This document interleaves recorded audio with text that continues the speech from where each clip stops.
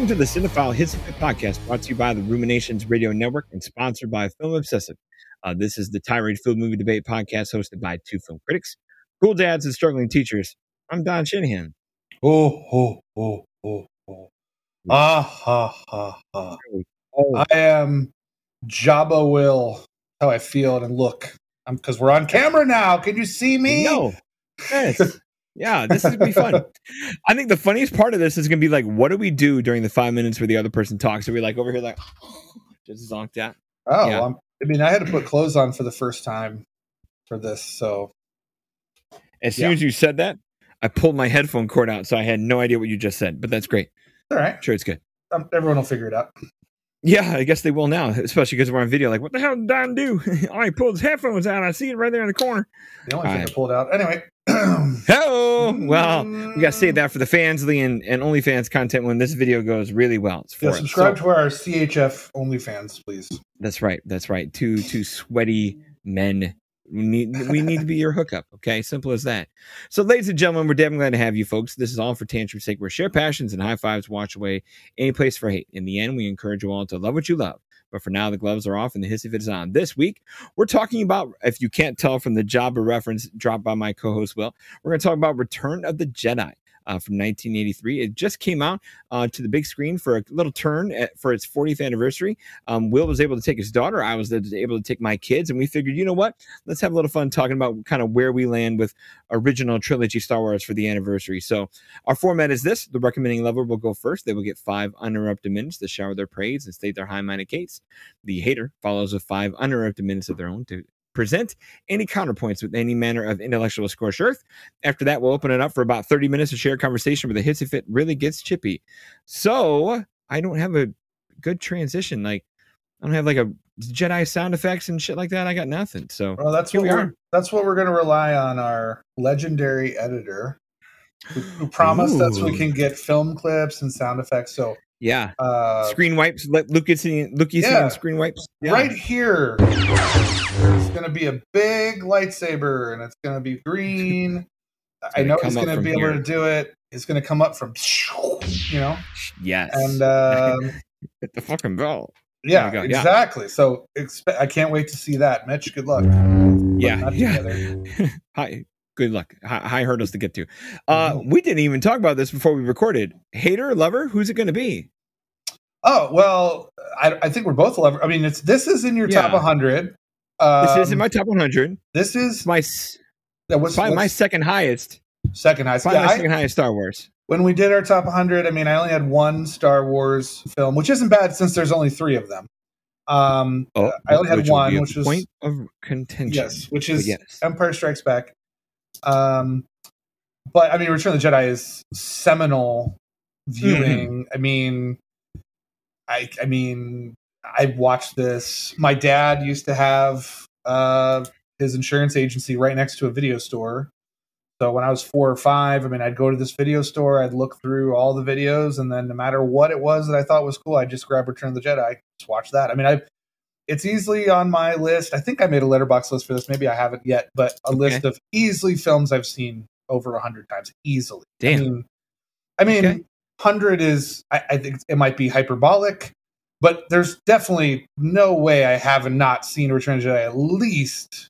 I mean, realistically, in terms of sitting down and watching it, I mean, it's got to be in the 30s, realistically. Okay. So I say 100 because when I was a kid, I mean, I don't know if this is the same for you, but, we're VHS era kids. And, I just remember movies like Gremlins 2, Back to the Future, and then some weird ones when I got a little bit older, like Beverly Hills Cop 3 of all things, but stuff that was just on rotation endlessly, like just constantly on TV, constantly being watched.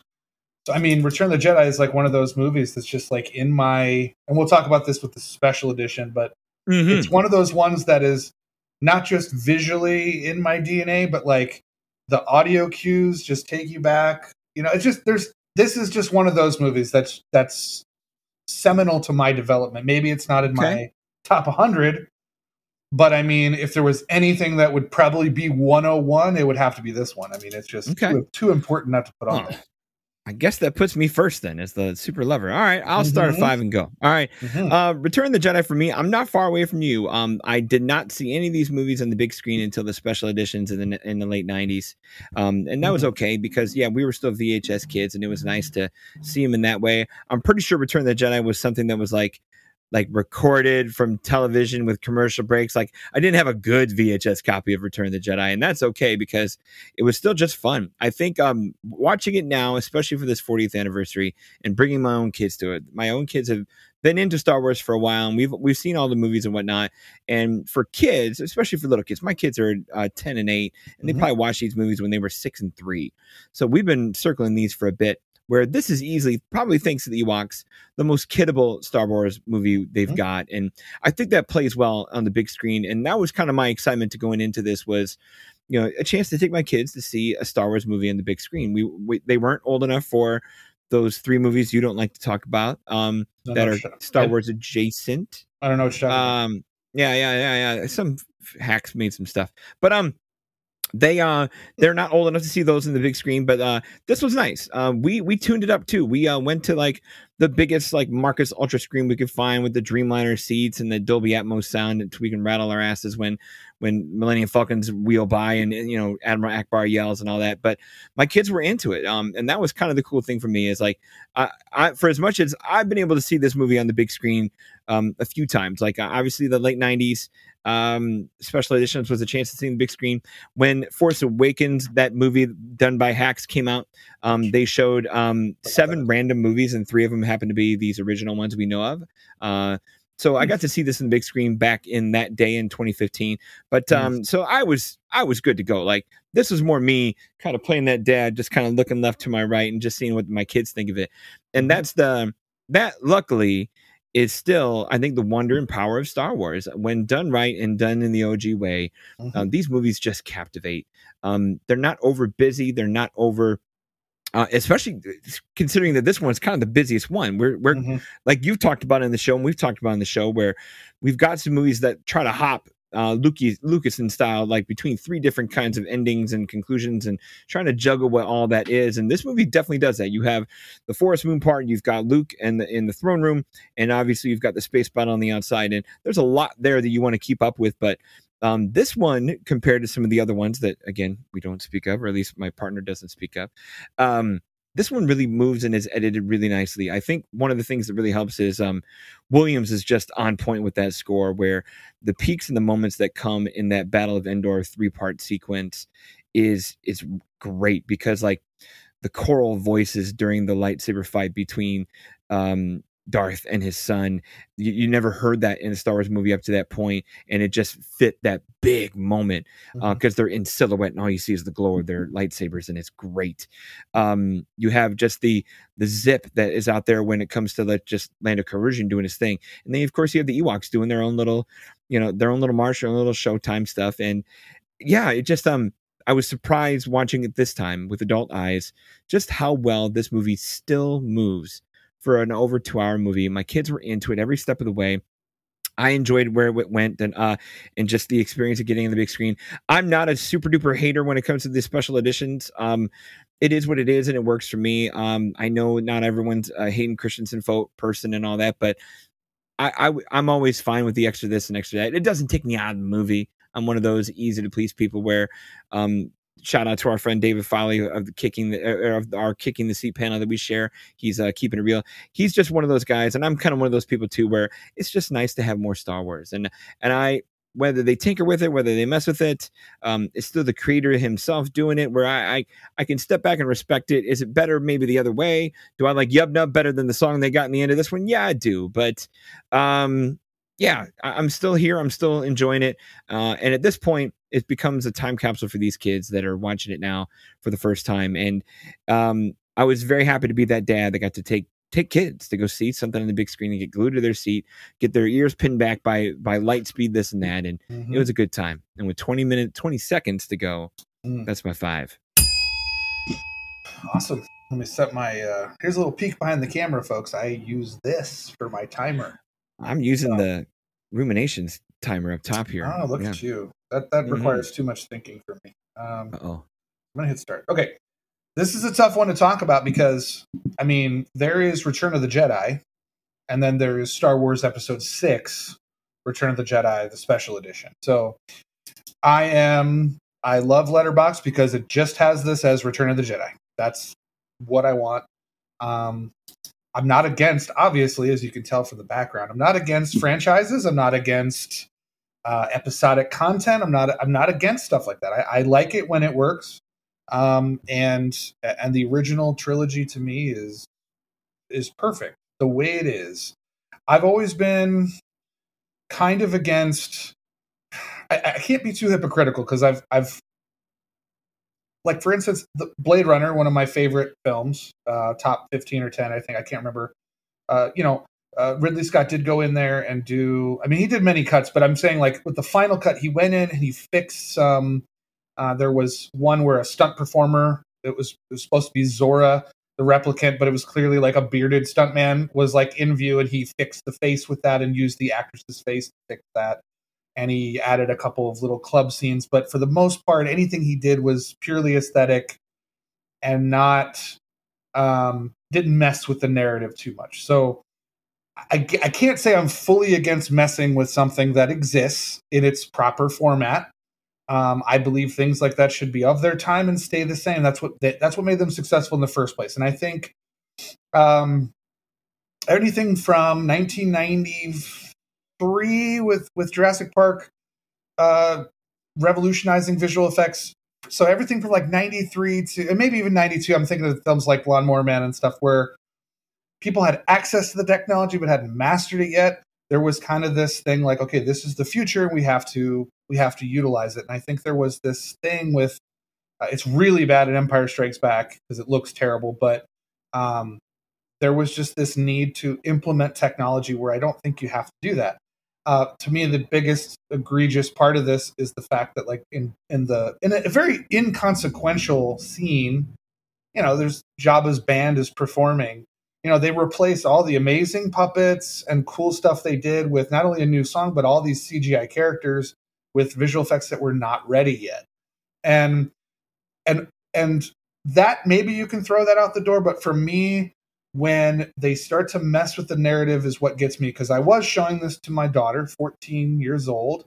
She seemed to be really into it. The parts that really affected her, that still gave her a little bit of chills, like, for instance, the Rancor sequence, which I think is brilliant.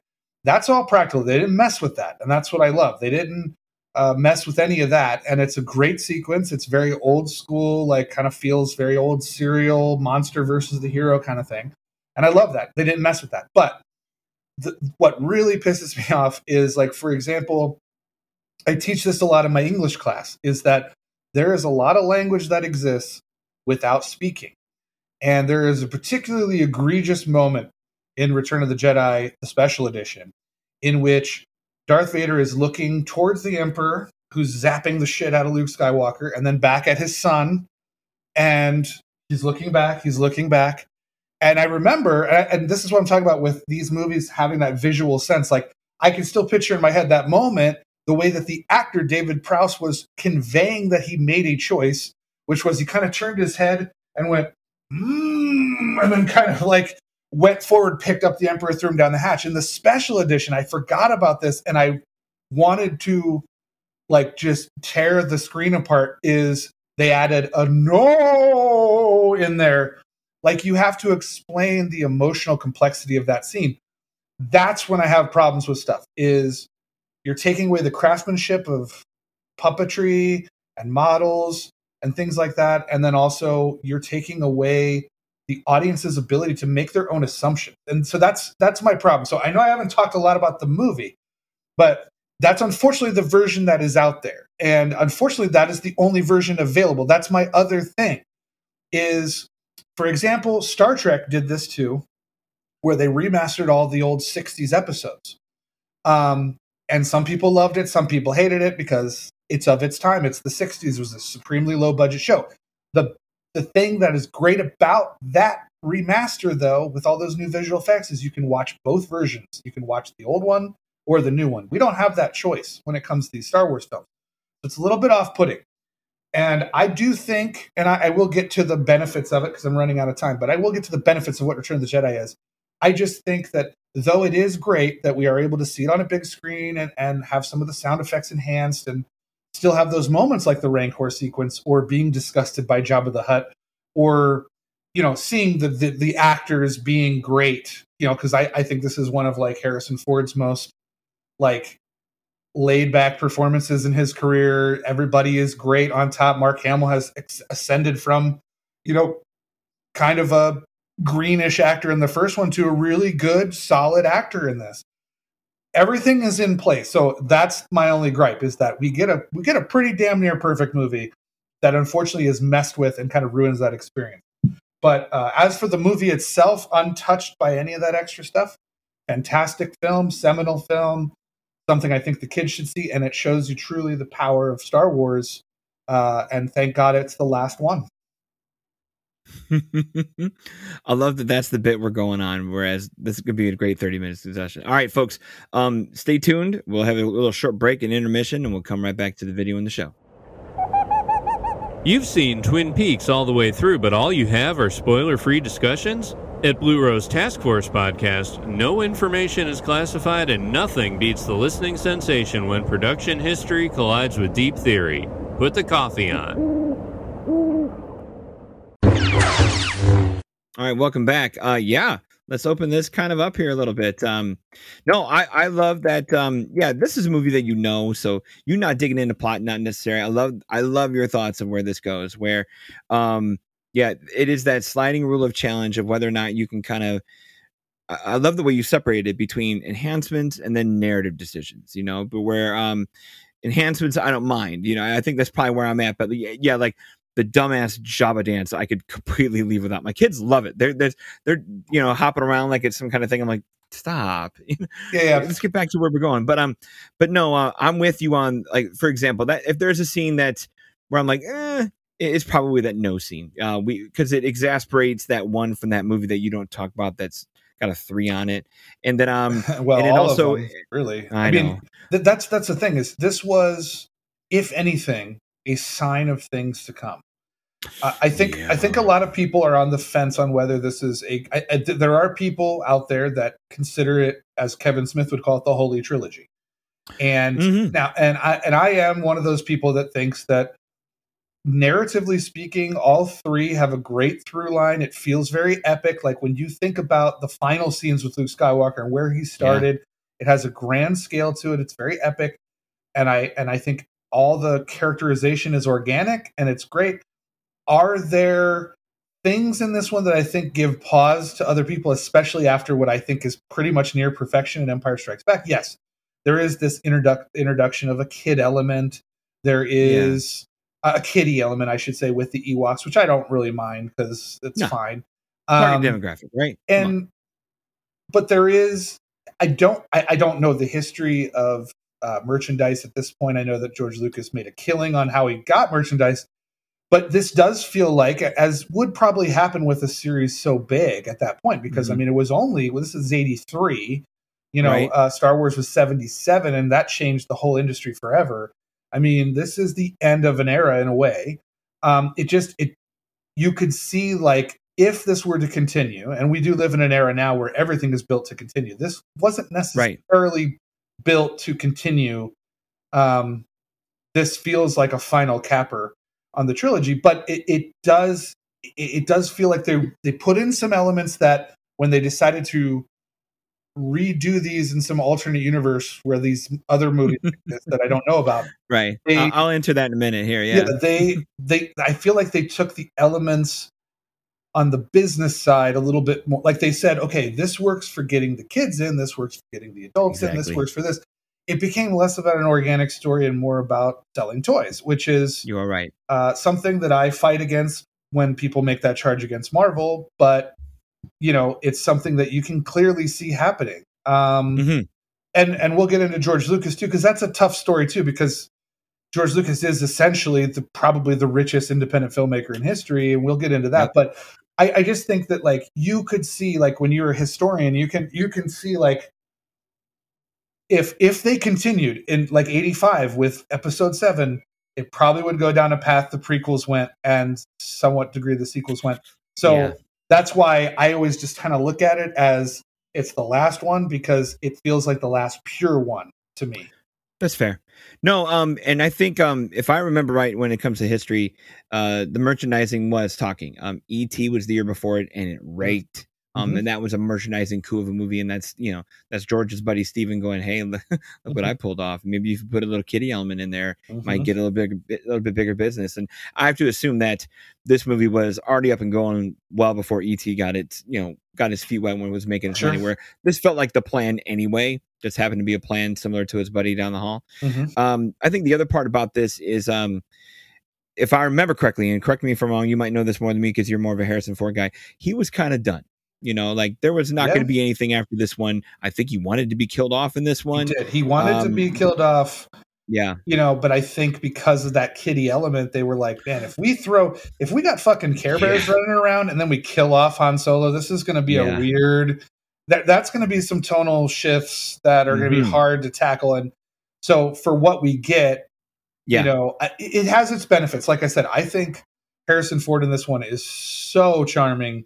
And he's like, it's unlike some later Harrison Ford stuff where you can tell he's just pissed off and done. He's just making money. Right. Because every artist, I think every actor does that at some point. Like there's movies he did in the late 2000s where it was clearly like he was grumpy and just collecting a paycheck. Yeah. This one is definitely a collect the paycheck movie, but it feels like because he's surrounded by people he knows, he's surrounded by friends. He's also the third movie in with this character, so he's very comfortable with it. He just seems so laid back and fun, and some of my favorite Han Solo moments are in this movie because it's just, hey, it's me. Yeah, hey, it's me. Or like like he's, just there's something about it is just, it's so fun. So there is a benefit to it, but I do understand like how you would want, the character did have a roguish quality to him, and now he does kind of have a little like, hey, that's your cool uncle stepdad feeling to him. But that's true too. Yeah. But it's great. I think that's a piece of the times. Like I always forget that we're watching. I mean, it's a galaxy far, far away. Stuff like that a long time ago. But we're watching 77 to 83, like you said, where what were heroes then, what were anti-heroes then, and what were roguish characters then, and they were exactly that. And like I'm with you, you got the loosest version of Han Solo you were going to get in this third movie, and it plays great because you could tell everyone's having fun. I think maybe that's Harrison forcing the hand of George to be like, hey, I'm kind of done, so let's have fun while I'm here and let's end this thing with a bang. And then when they know that ahead of time, everyone could go kind of have fun. Luke can kind of Mark can kind of lay it all on the floor in terms of what he can grow with Luke Skywalker. Carrie Fisher has enough to do where she's not an entire damsel in distress. She's out there in the woods, chopping and chasing and all that stuff like that. So, I think they were going for what they were going for, and I think it was mission accomplished in that kind of way. Like, it's a super satisfying trilogy capper. And in that alternate universe, I get what in that alternate universe, I think more seeds are planted for sure when we realize it. What George was going for with the prequel trilogy that happened in that other place. But where I don't mind, it's difficult now because those other movies exist in that alternate universe, where when I introduced these to my kids, we did 3, 4, 5, and then we went back and did 1, 2, 3. I think if I tell people, I've told people like the fun order would be 3, 4. You have that big revelation of Luke, I'm your father. And then you kind of do massive 3-movie flashback where you do 3, 4, 1, 2, 3, 5, and then 7, 8, 9 are their own weird thing where in that other alternate universe that you're grasping at straws at that point, because unless you can establish real good characters, like you said, organic storytelling, that it was completely on point with these original 3, when you are just squeezing too hard to get drops that you're not going to get to go anywhere, and you still kind of have to rely on your legacy characters to get you through the sequel trilogy in that alternate universe. It gets messy in a hurry, and I can still enjoy them. Like I said, I'm kind of on the Davey Foley school of, hey, it's just more Star Wars. I'll hang out, I'll have fun, I'll watch it, but it does not hit with any kind of punch like this original trilogy does. And like Kevin said, I'm you're getting to some perfection here where, yeah, are there more fancy things? Are there more technical things? Are there more heroic things? Maybe. But in terms of a satisfying 3-movie experience that you can just bang out, that you can't, I don't know much better in terms of just pure entertainment that's 3 deep. You can find some 2 deep things. Maybe find a couple of, well, I got to get through this, but the third one's good kind of moments there's a middle lag, but this one's rock solid. Yep. No, absolutely.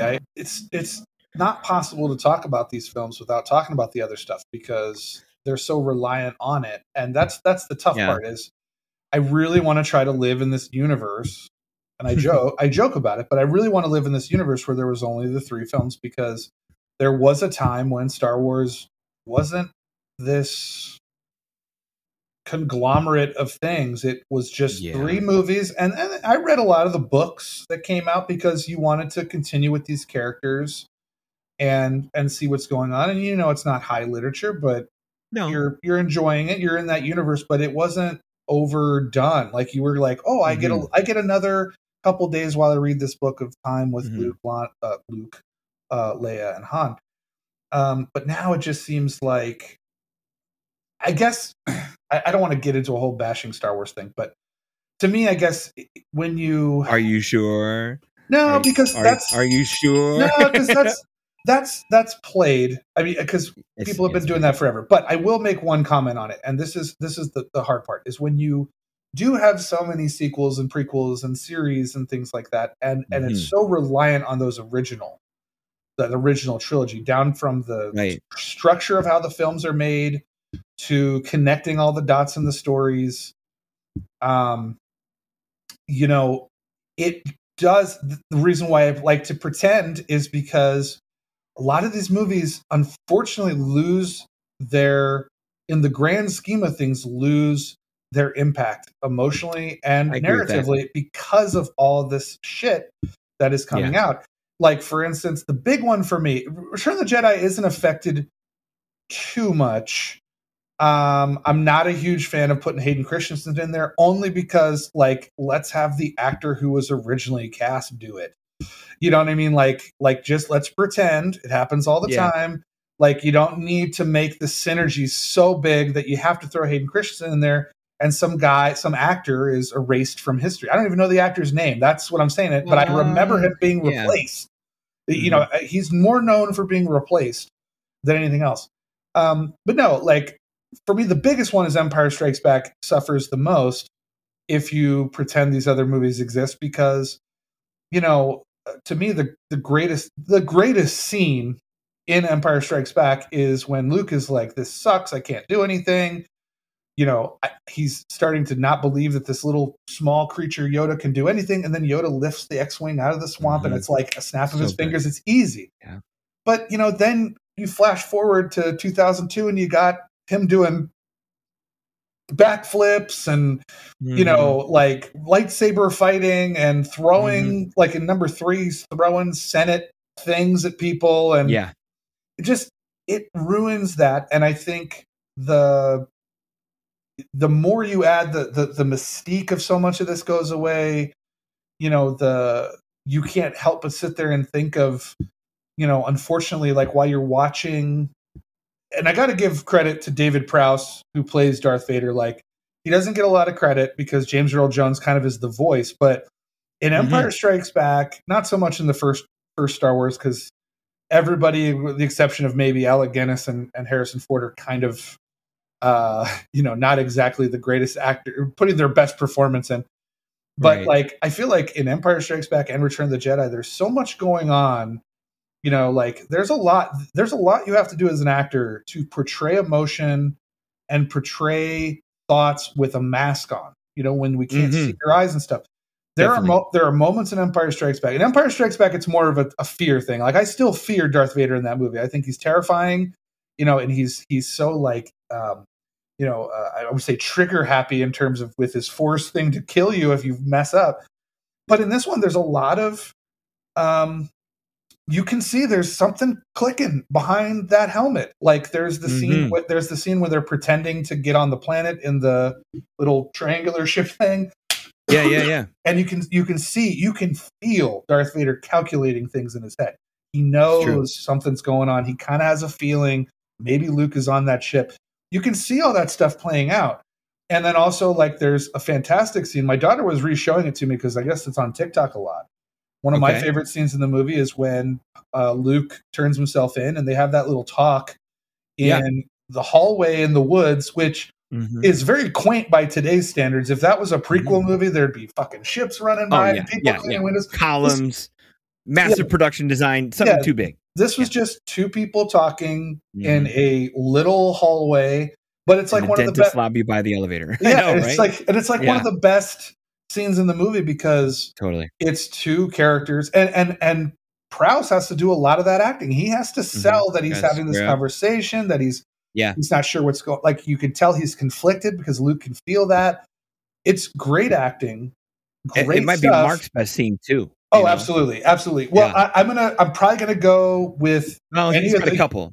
I'm gonna go with any of the Yoda scenes in Empire and this one because we forget Yoda is so effective that we forget it's a puppet and fucking Mark Hamill's talking to a puppet. That's how good. That's how fluid their conversations are. You forget that. But my point is that you've got this great acting, but like now you can't help but think of that's pod racing and all this other shit Hayden Christensen did. When you see Darth Vader, it just lessens the impact of so many things. Not just the character. Not only do you know too much about the character, but also it undermines things like the acting performances of like a David Prowse or the power of the scenes between Luke Skywalker and Darth Vader. Like, there's just so much that is sullied by the existence of those other films. Sure. And Darth Vader is a perfect example of it. So it's kind of twofold. It's like, I can't take those scenes as seriously anymore. And you got Hayden Christensen literally popping up. And it's like, I can't do it. Can't do it. How I make peace with it is personally I didn't mind the prequel trilogy because it was still Lucas. And I've heard Simon Pegg talk about this when it came to the sequel trilogy. And I think I've brought it up in the show where like people were asked like, hey, it feels like there's something missing from the movies that you're making, or at least the one, the sequel trilogy. And he was part of the first one in a voice performance. He's like, they're missing George Lucas, which you're missing a little bit of just that heel clicking, screwiness that kind of comes with having Lucas, or the heightened melodrama that happens to just kind of be what he does. And the prequels definitely mine the melodrama, but and I know Hayden Christensen's not the best actor. He shows up, thank God, in the third one being pretty decent. Ewan McGregor seals that the prequel trilogy for me, where that's one actor working hard to make what's there working hard to make lemonade out of lemons a little bit. Totally. And but I'm with you. I have to second what you're saying, where the more and more they add to this, especially the stuff that connects very Skywalker-ish, the more this inevitably has to water things down. The Mandalorian doing its own thing, I don't mind, because for a while there it was its own thing, but then Luke shows up, so we're still kind of there. Everything still has to have an anchor to this already settled and kind of perfect thing, like you said. And Rogue One was good for a while, but then Darth Vader's got to show up because Darth Vader's got to show up. And as much as I love that hallway ass kicking scene, it still devalues what comes after, and what comes after is Prowse walking through that door, flinging that cape, choking a motherfucker, and starting things up in Star Wars. And even the Obi-Wan series that just was last year, where I don't mind getting a little bit. Again, I don't mind getting a little more Star Wars, and I don't mind getting a little more Ewan McGregor. But now you're kind of like putting some clouds in the way of like, what did Leia remember and not remember? And because how could you not remember this? And then, yes, it's nice to get Hayden back in there playing this character of Darth Vader and it progressing where they go. But at the same time, now we're maybe devaluing a little bit, where like Guinness got to go afterwards, and it all does poke. It adds too many things on top of what was already a well-balanced thing. And it is hard to watch. For me, it has to, it's become a point where I have to watch it and appreciate it kind of in morsels. Like, if I'm going to sit back and watch his original trilogy, just hang right there. Don't worry about the other thing. Don't worry about the next thing. Just hang in there for a little while. If I'm intrigued enough to want to revisit a little piece here, a little piece there, fine. But becoming this entire over tangential saga it is now become too much. And it's to the point where it's getting hard to watch Star Wars. And I see the new plans that are coming out with some kind of Filoni movie to wrap up what these series have done, this post Return of the Jedi stuff, which is weird because we know it's all going to fail because we get to Force Awakens and none of this shit's here, which means it's cute for now, but not going to be cute for later. And then I like the idea of what they're going to do of like whatever this Old Republic stuff is. Like if you're going to remake it and try to get more Star Wars, do something non-Skywalker and go back 1,000 years, start the Jedi. They'll still find a way to connect it to the side. It's not. We'll get a never baby. Gonna learn. We'll get Baby Yoda, who's 800 years old, right at the cusp end of whatever that is. Because again, a bridge must be built, and the bridge is, unfortunately, you're right, made of some kind of money and stuff. So, yeah, I mean, it is, or we're gonna get a Darth Plagueis thing, or like we will have a threat. And I do wish, would you wish that if it was just these three, man, we'd be in a good place. Because we're not. Yeah, you got to watch things here, watch things there. I've almost kind of gone on record and say, because people do that deserted island question, like what big series would you take with you on an island to love and have forever? I'm taking Star Trek before I'm taking Star Wars because one, volume. Those shows are great because they can kind of hang on their own and they're just have headier and better ideas than Star Wars ever had because that's all melodrama bullshit. But like the movies play on their own, shows play on their own. They of course have their threads and they have their mixes, but it just feels, I'm going to use your word, organic. Like nothing has ever felt outside of a screw up here or there, super overstuffed, where you can't have a little bit of this, can't have a little bit of that, and enjoy one leg here and one leg there. And yeah, that'll always kind of be Star Wars' issue is, and I thought, last thing I'll say on this and pass it back to you is I should have known this was coming as soon as Lucas sold it. You know, I think for a while there, Lucas did his prequel trilogy and it kind of stopped. Like he wasn't going to make a sequel trilogy until Disney bought it.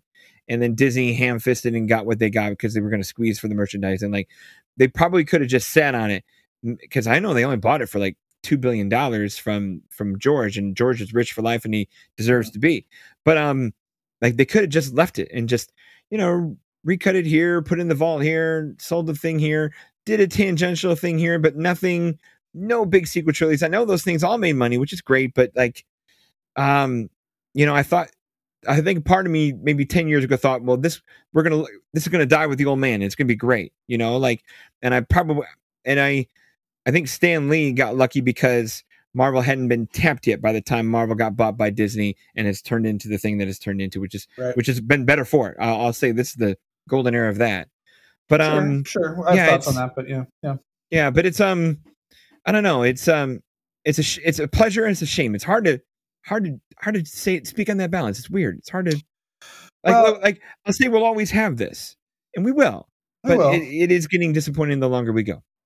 Well, and a lot of people want to compare Star Wars and Marvel, and I guess we are seeing a little bit of the Star Warsification of Marvel a little bit because we have seen some pushback to when they've pushed the envelope a little too far in Marvel. Like for example, the fact that there's a fourth Thor movie. Now, I enjoyed Thor: Love and Thunder, but sure, people were kind of like, well, that character's kind of done, and you're bringing him back, and you're also doubling down on the comedy when we kind of used to have this serious character.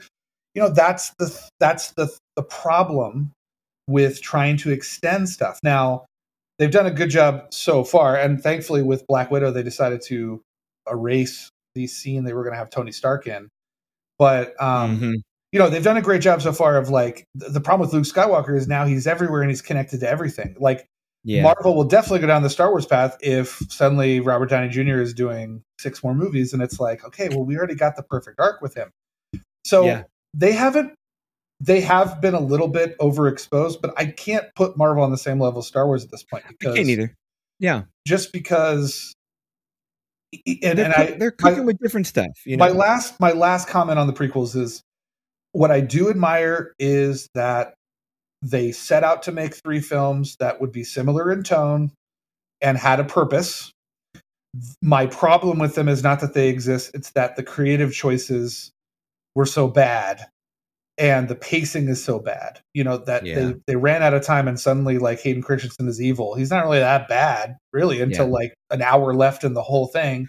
The third movie's kind of the only one you need too, you know? Yeah, and I actually like episode 1 the most of the 3 because it has that old Star Wars feeling of like a serial.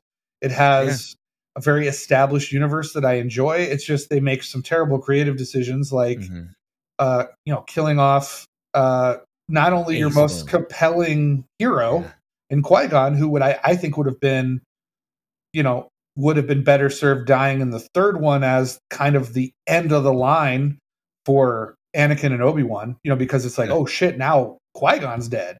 But also killing off a villain that should have been there the whole 3 movies and been the ultimate ending.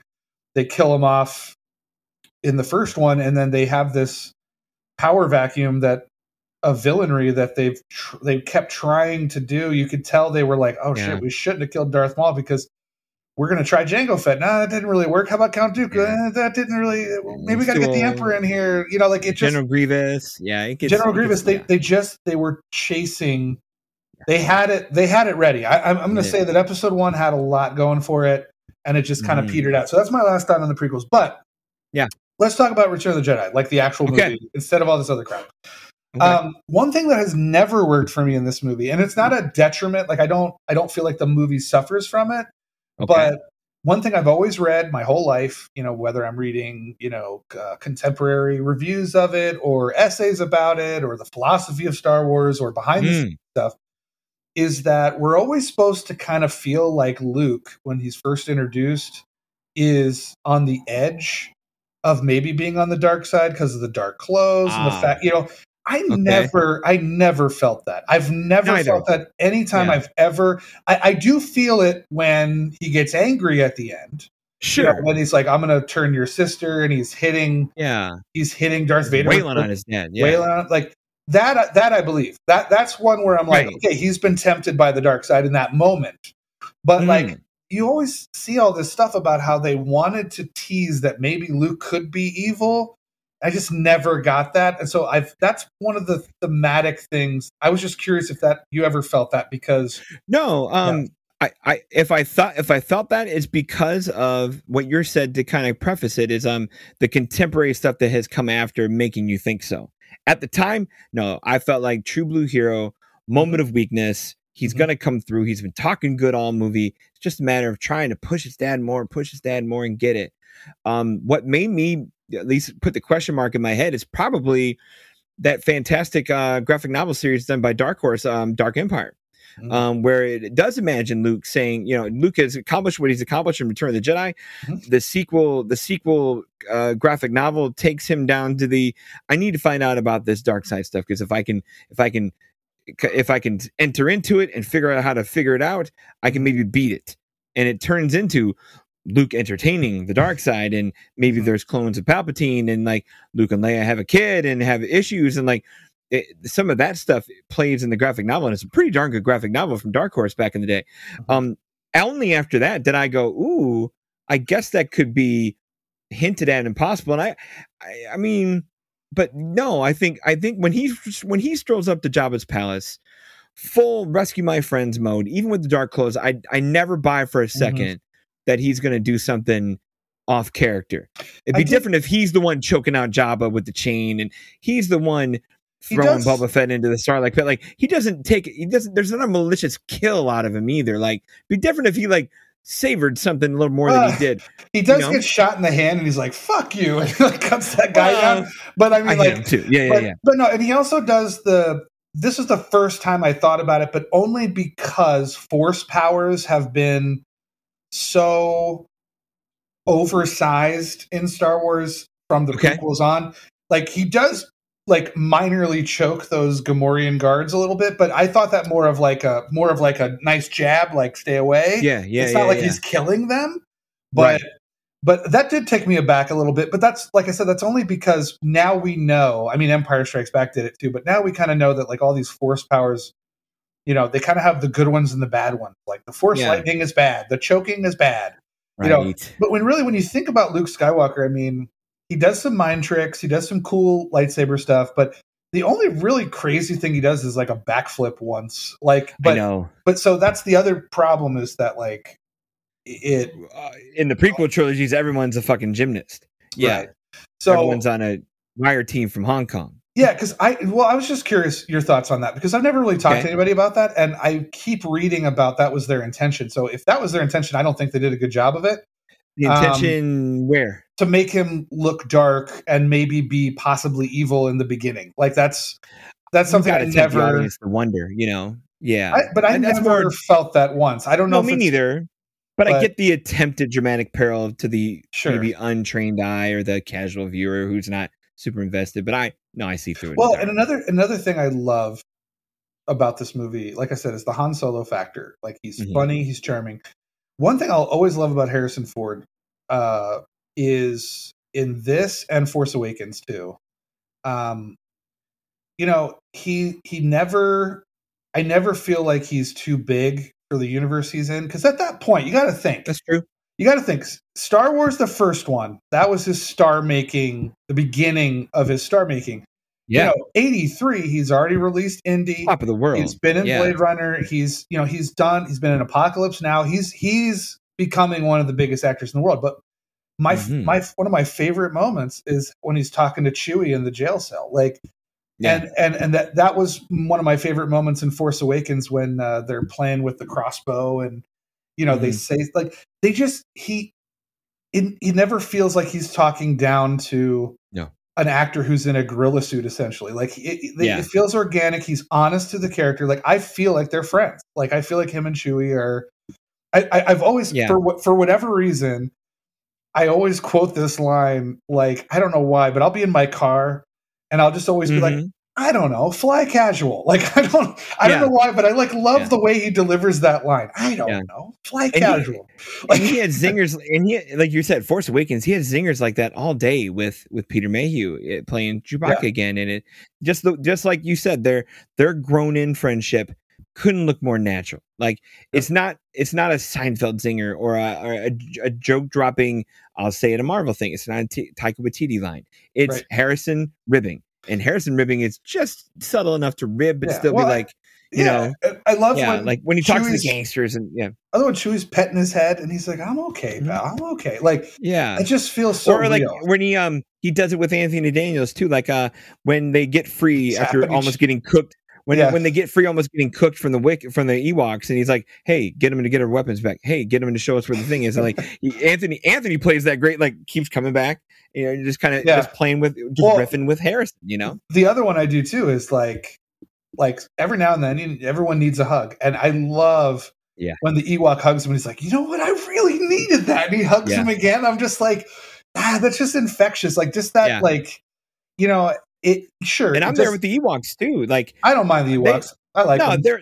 They're a helpful little boost of something to cheer for in this movie. Like and I love the memes that are out there. Like, name a time you were sadder than this, and it's when the Ewok gets blasted down in the little. Oh, sure. My daughter was like, cries. Like, my kids are into it too. I love like that's there with the horse from Never Ending Story, and like kid death moments. We're like, shit, they got one. You're down. And it makes a baby sound too. Like it makes a baby screaming thing. Yeah. But yeah, like I just I don't mind, and I also kind of like the idea. I know this is probably thinking a little too heavily into Return of the Jedi. You don't say. I like the idea of an evil empire just saying this is our moon now, and the indigenous culture being like, "Fuck you, this is our moon." I love that. I love that. Like, it's not. I'm not going to go so far to say it's social commentary, but I think it is kind of a genius way to be like, hey, like. To me, it's not unreasonable that someone that would know that land and had lived on it their entire life would protect it and have all this shit ready for it. You know what I mean? Like I don't see it out of the realm of, possibility. Like I'm never like, oh, they're so overmatched yet somehow they're winning. I don't see that. I always just think of they're in their natural element. They got home field advantage. Like I don't know. It's just me and I don't mind a little.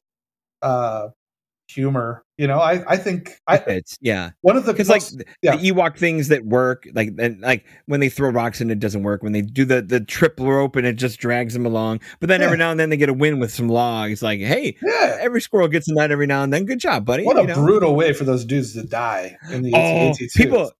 I've seen videos like, again, thinking too hard about the movie and suggesting too much, like that the Ewoks are truly like fucking killers. You know, like Sure. they have all these helmets of people, like they probably eat humans if you didn't stop them, and all these stormtroopers that die. Well, they were about like, to eat everybody. They were about to eat everybody. Yeah. Oh yeah, but 90% of the stormtroopers in this movie die from blunt force fucking trauma from an Ewok doing some fucked up thing to them, and that's kind of like when you really like, oh, it's the cuddly guys just knocking the white guys down, you know, the little, but like they're wearing the Tupperware armor, you know, but you realize, I guess, as an adult, like, damn, there's some shit. And I do love that when Leia gets shot in the arm, like Han Solo shoots that fucker in the face. He's just like, fuck you. Bam, like shoots him right in the face. Like, and you know what? The other thing that was affecting, and you don't get this a lot with minor characters in a lot of franchises, even Marvel. There's a couple of like X-Wing or A-Wing fighters that they introduce at the beginning of the battle, and then you see them die. And you're kind of bummed. You're like, there's one guy that looks like he's wearing like it looks like he's green, like, or he's like green. He's wearing like, it also like he's wearing like a full suit thing. But he pops that Star Destroyer, right? Yeah, he's the one that goes to the Star Destroyer. But you're kind of like literally bummed when he dies because like you like even in that small moment, he's a I don't mean a nothing character disrespectfully. I mean he doesn't have a name, he doesn't have anything. But like you see him in the battle, you're following him a little bit, and there's a little bit of. Like, you're kind of like, oh, shit. I mean, yeah, he went out in a blaze of glory, took down the Super Star Destroyer, but at the same time, you're also kind of bummed that he's dead. Like, you're like, oh, that sucks. Did you, we talked about that in terms of the big finale. We talked about Endor. We talked about the throne room with Luke. How do you like the Lando in the space fight? Because, like, you can tell the special effects took a step since 77, where some of that dogfighting is amazing in that scene. And Lando I've always been amazed by that sequence. I've as a kid, I was amazed, but it's one of those things. There's a lot of movies you can watch as a kid that when you watch it as an adult, you can't help but see the wires. You can't help but see, through adult eyes, how that stuff. That sequence to this day still impresses me. Like the first shot when they go, what does Akbar say? He says like, take evasive action or something. And you see like 70 TIE fighters like coming at the screen and shooting. Like that scene to me, like, and if anything, through adult eyes, it impresses me more because back then it wasn't CGI, it was model work, and you had to have. I've seen clips of like, for example, like I'm a big Star Trek guy. Like whenever they had shots of like the Enterprise, they'd have to film it like 6 times for all the different lighting and stuff like that. Oh, so sure. If the ship was coming, towards the camera, you'd have to film it once in its whole. You'd have to film it with the lights off. You'd have to film it with just the lights of like the little things. Yeah, all that. Right. This sequence amazes me even more because you've got what? You've got like all these Star Destroyers. You got a Death Star model. You've got all these you've got all these TIE fighters flying at you. I mean, at least 15 or 16 little TIE fighter models. Yeah. And yes, some of the battle sequences, I mean, like you said, the dogfighting, there's always that one where the guy like shoots and he nearly misses his like friendly fire and he gets it. And then like Wedge is like, nice shot, Red 2 or whatever. Oh yeah. Like that still gets me going. I'm like, that was awesome. Like that was so cool. And like you said with models, like how they move the camera to follow the Millennium Falcon down into the Death Star and then it's pipes coming at you in like the best 3D sequence that's not 3D in the whole wide world. Because if your ears weren't pinned back watching the dogfighting and all the space stuff, when they hit that tunnel and the lights and the TIE fighters and the Falcon going through, holy shit, I have no clue to this day how they pulled that off with that kind of speed, precision where that holds up. Today, it'd be a green screen blur. It'd be too much. It'd be a Fast and Furious movie.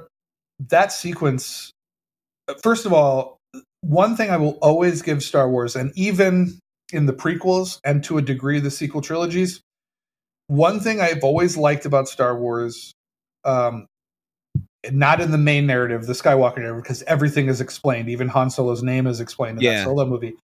I've always liked that there's a lot of stuff that just goes unexplained, unexplored. Like, there's a lot watch it and live it. Yeah. Like there's a lot of like creatures you don't know anything about them. There's a lot of like I like the idea that there's this under construction Death Star. There's no rhyme or reason to it, and nothing is cooler than when they enter the main chamber. Like that's one of those things where like I would always like rewind and pause even though it's a forehead VCR, and it's like I want to see like all the texture on that matte painting. Like amazing. That's the thing is they it seemed like there was a little bit of life outside of. I wish they could have that with the narrative of the main characters. Yeah. But one thing Star Wars really does well, especially in that original trilogy, is kind of like having that used, lived-in future, and you get these little moments that are just so cool. I mean, that whole Death Star sequence inside it is just. I mean, it's you never question it. It's just it's it's under construction, so it looks weird and different. And it's also, even though it's basically the same ending as the first one, by changing that setting a little bit, it doesn't feel like a retread. Like you don't feel like you're going into the what is it called, the trench. Mm-hmm. Like you're in a whole different thing. Yeah. I mean, it's not, it's not you're all clear. It's not quite the level of you're all clear, kid. Let's get him and get out of here. Like, but when Lando makes it out of that tunnel, flames behind him, you're still cheering. My kids are hooting and hollering in their seats. Oh yeah, we were like, yeah, like it was. I mean, it was, and I don't know how much. I mean, I think your kids, and by kids having that reaction. My daughter's 14. Your kids are 10 and 8. Having that reaction is a testament to it, because it could be easy. There are definitely some things that. We would look at and go, okay, this is childhood nostalgia, and we're only connected to it because of the childhood. But the fact that it's still 40 years later has the same effect on someone that would have no idea what you and I went through to watch these movies, watching on VHS tapes or watching on TBS or whatever, endlessly over and over again, and the fact that there was no internet for you to take screenshots of and dive into everything. This was just purely like you see what you get. For that to work on this generation of kids that kind of do have that CGI thing, that just goes to the testament of how good of a movie it is. That's right. It's and I'm glad that we're getting to a point, hopefully, and it's probably happened even earlier than now, like, because, I'm not the first dad to take his kids to Return of the Jedi, where chances are there were kids that were taken in the 90s when we went. There's kids getting taken for this anniversary event, and more of that will come. Like, I someday... You still see the YouTube videos of like dads that put camcorders on kids in Empire, like when those genuine reactions can still happen from that movie. This movie, it's the best. It's amazing. Well, and this will be my special. This will be my like final comment on it, because I know we got to wrap things up. But like the reason why these movies still work 40 years later is because when I found out this was going to be on the big screen, none of the baggage of Star Wars came into play. I said, I will buy a ticket to this. Like that to me is the ultimate thing, is it doesn't matter how much Star Wars there is, or how much I think it's been ruined, or how much I think it's overplayed and overdone. The minute that was on the big screen, I was like, taking my kid to that. I bought a ticket immediately. Like that is the power of the original trilogy, and specifically Return of the Jedi. I can't think of any better way to praise it than that, You bet. Wrap us up, man. Thanks, man. Yeah, absolutely. Great one. Okay, guys. So I want you to follow us on Twitter at Cinephile Fit, on Facebook at Cinephile Hissy Fit Podcast, and Instagram at Cinephile Fits. Find both of us by name on Letterboxd to check out our film reviews and ratings. We are also on Rotten Tomatoes, and we are charter members of the Independent Film Critics of America. Thank you so much for your loyal listenership in our tussles, or I should say viewership now, because this might be our first video episode, I guess. Maybe. And for connecting with us on social media. Cinephile Hissy Fit is a Ruminations Radio Network podcast sponsored by Film Obsessive and 25YL Media. If you enjoyed this show, the Ruminations Radio Network has more excellent programming with stellar hosts and spirited topics. Please rate, review, and subscribe to our show and others on iTunes, Spotify, and anywhere you find your favorite podcasts.